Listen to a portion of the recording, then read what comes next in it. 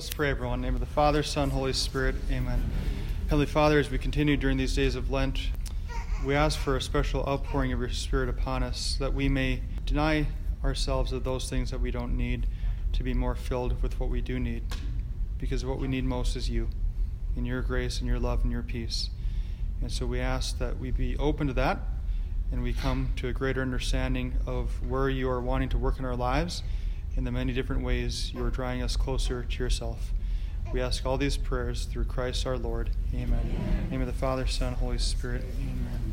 So I want to do a quick, probably 90-second review of what we covered last week so that you have enough to go forward with the reading for this week. So a couple of things. We said that there's 3 essential steps in the spiritual life that we want to try to practice in growing closer to God. I guess the easiest way to put it. So the first step was being aware.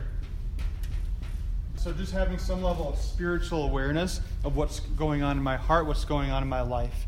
Being aware of our various moods and feelings and our thoughts and our desires. Being aware of when we're sad, being aware of when we're lonely, being aware of when we're joy-filled, being aware of when we're grateful. So there's all these different ways of needing to be aware spiritually in our lives. The second step was then understanding. So, if I'm sad, I'm aware that I'm sad. But now I need to understand. I'm sad because I just lost someone I love. I'm sad because I don't feel close to God. Completely different. Right? And so being aware isn't enough. We have to try to understand to the best we can these various thoughts, feelings, and desires we experience. And then third was taking action. All right, this is going to be the ultimate goal of the 14 rules from St. Ignatius, is being able to take action once we understand the very movements of our spiritual life. So, for example, once we get to the point of being able to say, this thought, feeling, desire I'm experiencing is not from God, I have to take action with it, and I need to reject it. Right? Rejecting, resisting those thoughts, feelings, desires that are not from God, as opposed to accepting thoughts, feelings, desires that are from God. That's going to be the overall goal of the 14 rules, and that was what we spent about 35 minutes on last week. So there you go, in more than 90 seconds. So what we're going to do this evening is vitally important. In some ways, these first 2 rules of the 14 rules that we're going to talk about during Lent are the most important rules. We have to get these right. If we don't get these right, we get nothing right in terms of understanding everything we've said so far. So tonight is vitally important. So the overall question tonight is this: how do I know which thoughts, feelings, and desires I experience in my heart are from God or not from God? How do I know that?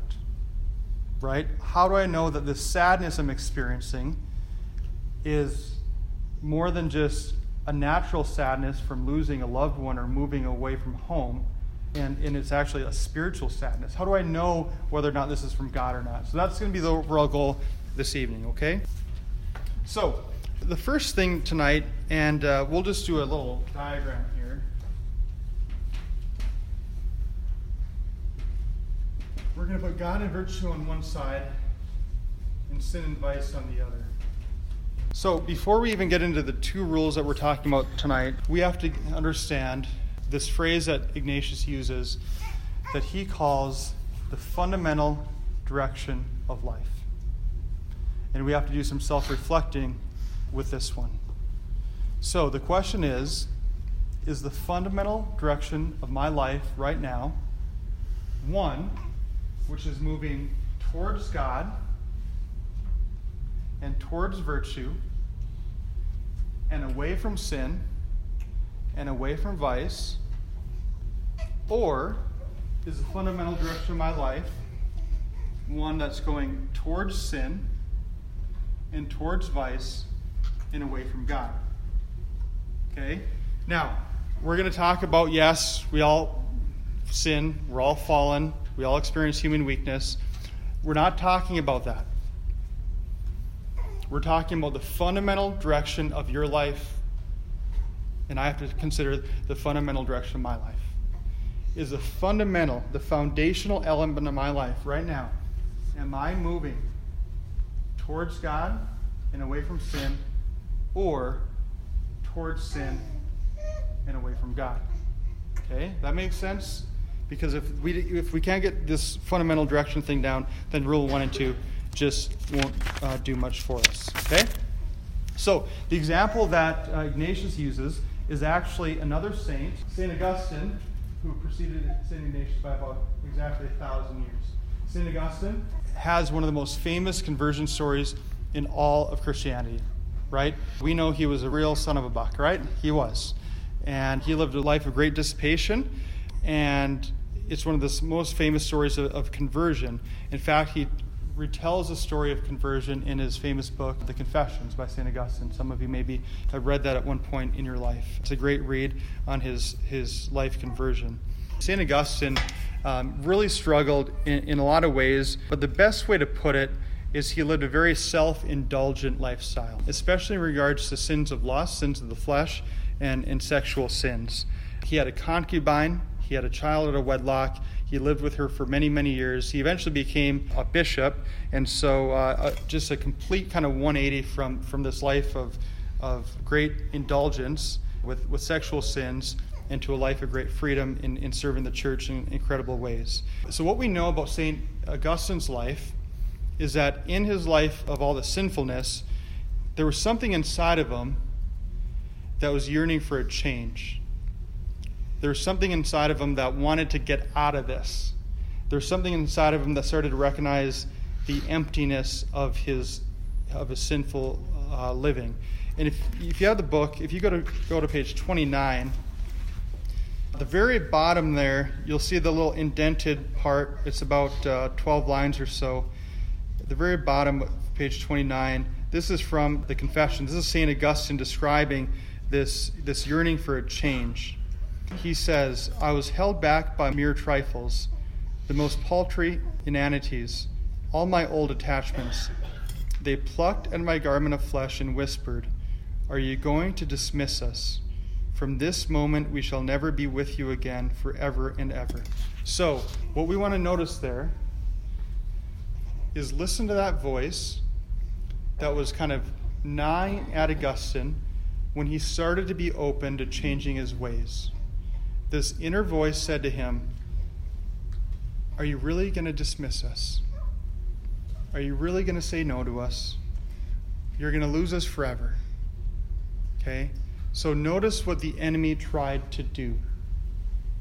And we're going to talk about what we mean by enemy here in a moment. So the reason I wanted to begin there, and I think the reason the author begins there when talking about the fundamental direction of life, is that St. Augustine, in his fundamental direction of his life that we just talked about, St. Augustine's life was fundamentally moving towards sin and vice. And then even this little voice, when he thought about this spiritual change, the voice said, no, keep going. Keep going. Are you going to dismiss us? That's what the voice said. Okay? And so it's just an example from one of the saints of some of the things we're going to be talking about this evening. So in St. Augustine's life, he would use the language of being held back from moving closer to God. He used the language of wanting to go forward in the life of virtue, forward toward God, backward away from God. Okay? So that's the first thing. Now, why is this so important, this fundamental direction of life, and trying to understand it for us? Why is it so important for us to know, okay, is my life fundamentally moving towards God or towards sin? Here's why it's so important. In order for us to discern correctly, remember last week we talked about discerning as distinguishing between two things. So in order for us to discern correctly what spirit is working, the spirit of God or the spirit of the enemy, we must first identify the fundamental direction of life. In order for us to discern whether the Spirit of God is speaking to us or the spirit of the enemy is speaking to us, we have to have the self-knowledge in knowing what is the fundamental direction of my life. Otherwise, this gets really confusing really fast. Okay?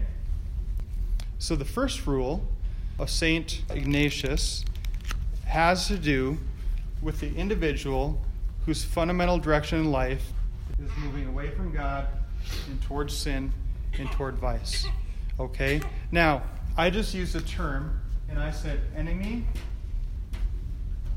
an evil spirit, and I keep on saying good spirit.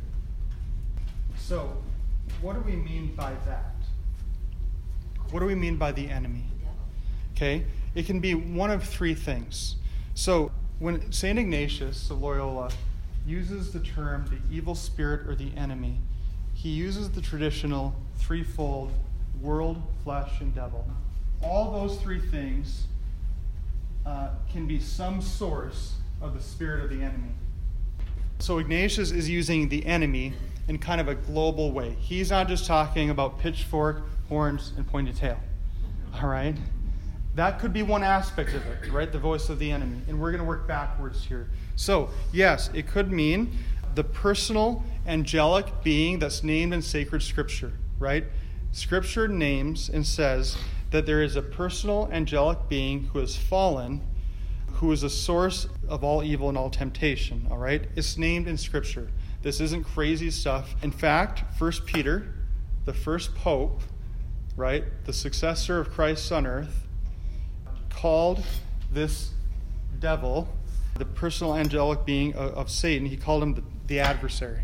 Okay, that was a word that's one of the apostles used, the adversary. Jesus himself called him the tempter in Matthew 4. We just heard it in the gospel this past Sunday.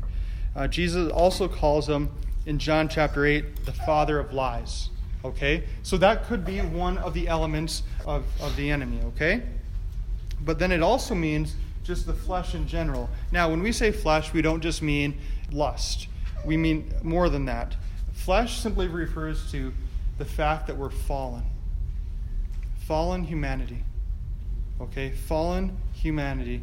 That's the other thing that it could be. And then finally, the world around us, culture, society. Sometimes culture and society does not have a positive influence on us. And so when Ignatius talks about the evil spirit or the enemy somehow influencing us, it could be any of those things. Okay? Now, the second question, now that we've said enemy, is this. How does the enemy work in a person who's moving away from God and towards sin? How does that happen? Here's what he says. He says the enemy proposes apparent pleasures, leading them to imagine delights and pleasures in order to hold them more and more in growing in their vices and sins. So, what does that mean? It means the enemy wants to keep this individual in this general trajectory. Okay? Keep doing it. Keep going. You don't need to change. There's nothing wrong. You don't need to go back. You don't need to convert. Keep going, keep going, keep going. That's how the enemy works here. Why? Because he loves where we're going. That we're going more and more towards sin and toward vice and more away from God and away from virtue. Keep going. The world tells you to keep going. Okay? The good spirit for these people does the opposite. The good spirit wants you and wants this individual to do a complete 180 and turn and to go this direction. Okay? So the enemy says, keep going, keep going, keep going. The good spirit calls us to conversion, calls us to a change of heart. That's actually what the word conversion means. A change of heart, change of mind. So the good spirit wants to do that and get us going back that way. Now, when we say good spirit, obviously, it's a little bit more clear than this one. We mean God, right? In the various ways that God communicates his life to us, whether it's through grace, whether it's through the sacraments, whether it's through positive, influential people we have in our lives. So, the good spirit that's rooted in God, directed towards God, The question then becomes, how does the good Spirit work in the person whose fundamental direction is here to here? How the good Spirit works, everyone, is by trying to weaken this pull, trying to diminish this pull, trying to diminish this general, fundamental direction in life this way. It tries to weaken it. The good Spirit tries to weaken it, to turn around, and to turn back. And how does the good Spirit do that? Through our conscience, through our rational judgment of right from wrong. And so what the good Spirit will do is start to prick at the conscience and eat at the conscience and make them feel uncomfortable about holiness and make them feel uncomfortable about God. Why? To awaken their heart to turn back to what's best for them, namely God. Right? And so why do you think so many people want to numb their conscience? Because they don't want to admit that I got to change. Why do so many people want to just ignore that and not go to church and think that all this stuff is so stupid? Because they don't want to change. And they don't want to go back and do the work that's necessary because that's painful, right? That's painful. Purification is painful. So, the good Spirit in these individuals will bite at the conscience to awaken them a need for spiritual renewal and a need for God. Okay? That's rule 1 in a nutshell. Let's go to rule 2 and see how we do. So, for rule 2, is when a person is fundamentally moving away from sin, away from vice, and toward God. The phrase Ignatius would use is trying to rise from good to better. We're not there yet, but we're trying to get better. We're trying to get better. And so now, the action of the good spirit and the evil spirit in the person who's moving away from sin and towards God will act precisely contrary to what I just described. Why? Because the good spirit wants to keep you on the path and keep you moving in this general direction. Right? It's really rational stuff if you think about it. The good spirit wants to keep you here and keep on going. And what's the evil spirit want to do? The exact opposite and get you going that way. All right? So it only makes sense then for the good spirit and evil spirit to be experienced differently based on this fundamental direction. Now you can hopefully see why it's so important. So, what are some of the tactics of the enemy for this person? Here's what Ignatius says. He uses a biting that unsettles, a sadness, placing obstacles, and false reasons.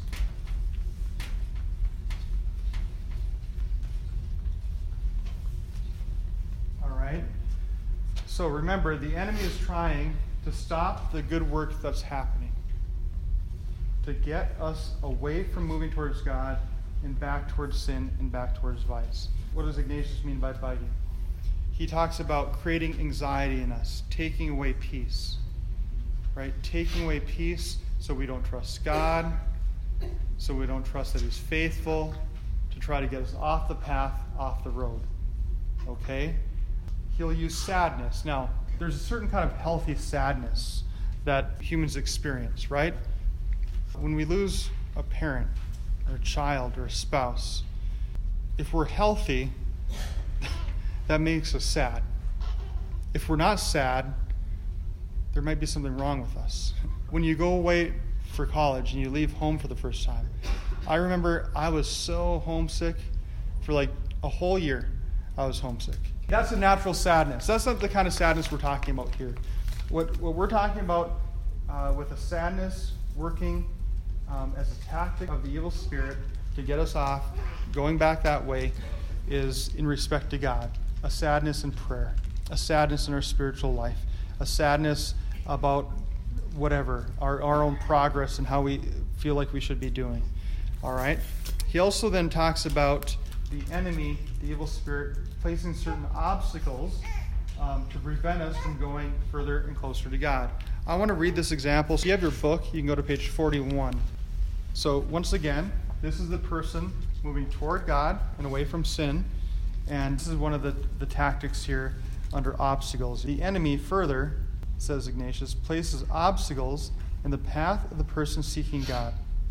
A woman of deep faith, for example, senses God's love and feels a new strengthening of her desire to return that love. In the warmth of that love, she plans new steps toward growing and serving the Lord and begins to put these into practice. She is rising from good to better. Then, another movement is triggered in her heart. She begins to see the difficulties involved, the problems she will encounter if she continues to seek the spiritual growth. She is led to consider her own weakness.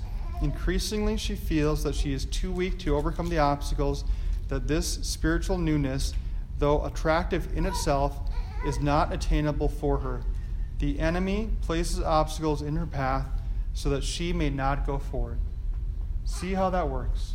This is a person who has a fervor and excitement for growing in holiness. There's a warmth in feeling God's love. They're excited about it. She's excited about it. And then all of a sudden she realizes, holy cow, I don't think I can do this. And she focuses on that. That's an obstacle right from the enemy. And she says, well, I might have to get up earlier. I might have to do this. I might have to do that. I call it the yeah, but people, right? You give them something, and they're like, yeah, but. That's one of the tactics of the enemy. Getting us off the path by placing obstacles. This person was discouraged because of the difficulties that this would involve. The enemy hated what was happening, so tried stopping it. Okay?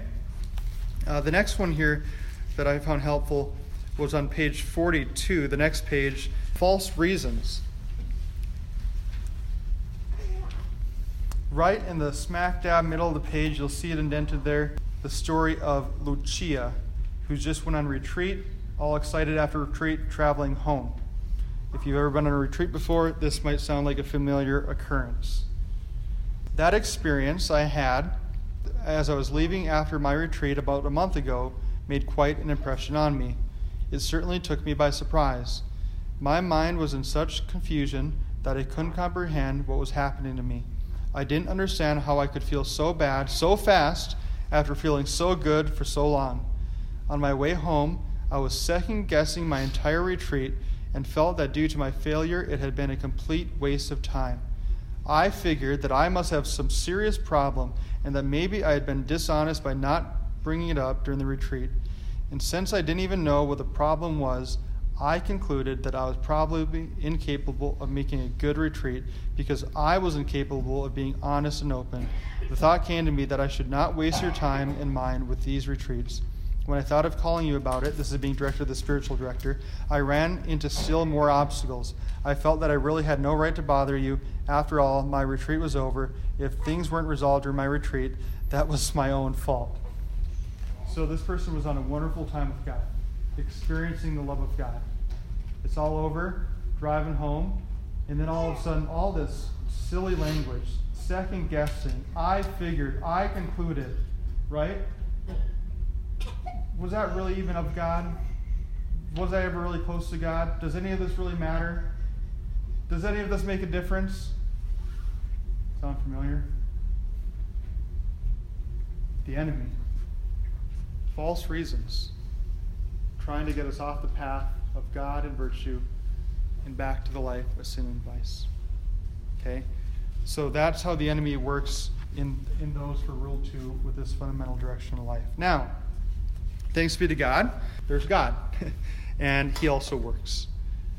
And while the enemy's job is to try to weaken this, the Lord's job, what he's trying to do, is keep us on it and strengthen this, removing obstacles and keeping this relationship nice and strong. Let's just look at a couple examples of what that would look like. If you go to page 44, you'll see there on page 44 and 45, 5 different headings. Those are the different ways that the good Spirit tries to keep us on the path, through courage and strength, through consolation and tears, through inspirations, through strengthening quiet of heart, taking away obstacles. So let's just look at a couple of these because I hope they'll sound familiar in your own spiritual lives. So the first one there on page 44, courage and strength. The good Spirit gives courage and strength. A man has begun to pray with the Scriptures daily and finds that his new closeness to the Lord is deepening his love for his wife and children. Happy in this newness, he seeks to grow all the more in prayer and love for his family. Then, difficulties arise, and he finds himself struggling to persevere in this effort. He becomes increasingly disheartened. In his discouragement, he turns to prayer and recalls the words of Psalm 23, "The Lord is my shepherd, there is nothing I shall want." These words gently lift his heart, telling him that God's love and grace will always be enough for the task. With a quietly renewed strength, he resolves to continue faithfully in his quest for a growing love of his family in the Lord. The good Spirit, through the instrumentality of the Scriptures, has given him courage and strength to go forward in doing good. So do you see how this fella, who was trying to be faithful to prayer, got a bit discouraged, read some Scripture, and God, through his word, kept him on the path. Kept him on the path through courage and strength. The next one, on page 45, at the very top there, inspirations. The inspirations that the good Spirit gives to those progressing toward God assist such persons with the gift of spiritual clarity. And here we go. A woman wishes to grow in prayer, and in conversation with her spiritual director, finds the way toward growth becoming clear to her. She knows that she has found her answer and is filled with new spiritual vitality. The words of a classic spiritual book slowly reveal to a faithful man the path that will bring him closer to the Lord. He silently expresses his gratitude to God for this new and energizing understanding. These are the moments when dedicated persons say with uplifted heart, "Now I see what I need to do. Now I have found the way." The inspiration of the good Spirit gives clarity about how to go forward in doing good. So, one of the things the good Spirit does in people moving from sin and vice to God and virtue is the good Spirit makes things clearer, brings clarity to things, right?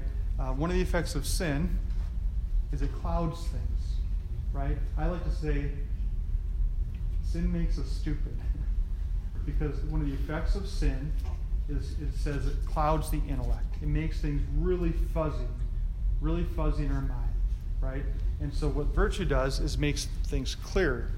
And so what God then does in keeping us on this path is brings clarity to various aspects of our lives. So we got to watch for the cloudiness and stick with the clarity. Okay. The next one there, a strengthening quiet of heart. Finally, the good Spirit gives such persons a peaceful and strengthening quiet of heart. We have seen that the enemy fosters disquiet in the hearts of committed persons through false reason. The action of the good Spirit quiets anxieties and instills peace in the Lord. A woman religious has found her sense of God's love and her own love for her religious calling growing over the years. She has many responsibilities in her apostolic mission, and for some time there have been a source of anxiety for her. Though her responsibilities have not diminished, this year in her prayer, she experiences a growing sense of surety that the Lord is with her in the task. She has become less anxious and experiences a deepening peace that helps her find the Lord even in the midst of much activity. The good Spirit is at work giving her a quiet heart in the Lord, assuring her to go forward in doing good. So for this nun, the sister, moving from sin and vice to God and virtue, how did the good Spirit work? By giving her peace. By giving her peace. The anxiety was probably causing her to turn back, to turn away, and to get off the path. So, this is really foundational, everyone. For those moving in Rule 2, from sin and vice to God and virtue, one of the main ways God works is through peace, through calm. And then we can have confidence that anxiousness isn't from God. Anxiousness is trying to get us off the path. Anxiousness is trying to focus on the storm. Remember Peter walking on water, walking towards Jesus.